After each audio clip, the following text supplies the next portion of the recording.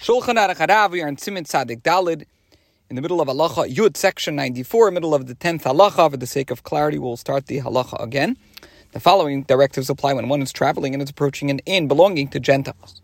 If he can move off the road in order to recite Shemona Esrei while standing in a place that it is very likely that passerby will not interrupt him, so then it's preferable to move off the road and pray there than to pray in a non-Jew's house, which will certainly contain idols and abominations. And here, this halachas are talking about times when the roadside inn was simply an extension of the non-Jew's private dwelling. Today, hotel rooms are usually free of such objects. One should not bring any holy object into such a place. Just as Rabbi Yehoshua removed his tefillin as he approached an immoral dwelling that he had to enter in a matter of national import, as the Gemara brings in Shabbos. In view of the context, Kuntres HaShulchan suggests that our text should continue and should certainly not pray there. So, in other words, in addition to not bringing an holy object there, you certainly should not daven there. Because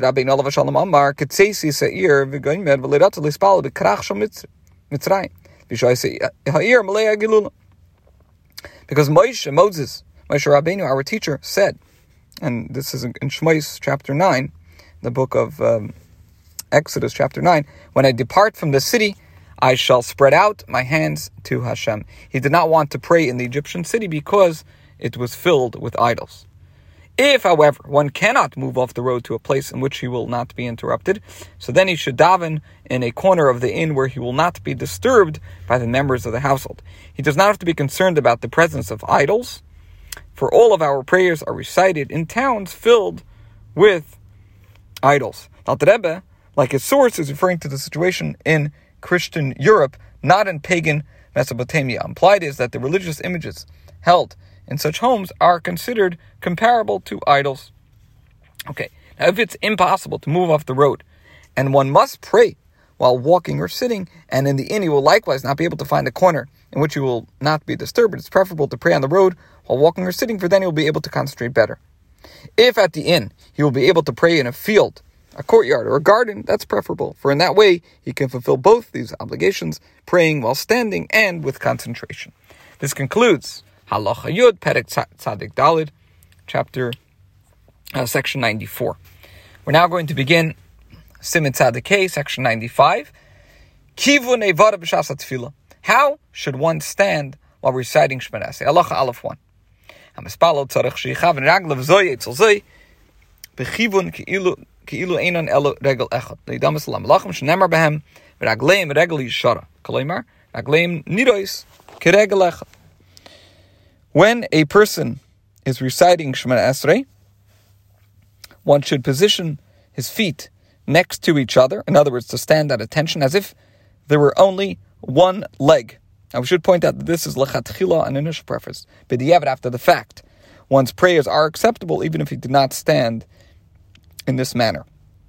But lechatchila, a person's feet should be together, as if there was only one leg, in this manner resembling the angels of whom it is said, and this is a verse from Yecheskel, which we're going to translate according to the first explanation of Rashi, that says, their legs are a straight leg, v'ragleim regel yeshara. In other words, their legs appear as one leg.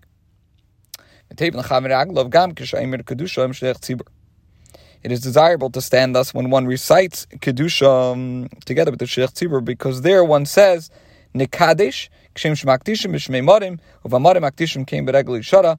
We say, we will sanctify your name in this world as they sanctify it in the lofty heavens, and in the heavens he is sanctified by angels who stand as if on one straight leg. We should point out a couple of things. First of all, once you put your feet together for Kedusha, one should remain standing with their feet together until the Shliach Tzibur leading services has completed the blessing that ends with a Kela Kodesh. And that is the minig in Chabad, Lubavitch, as in many other communities.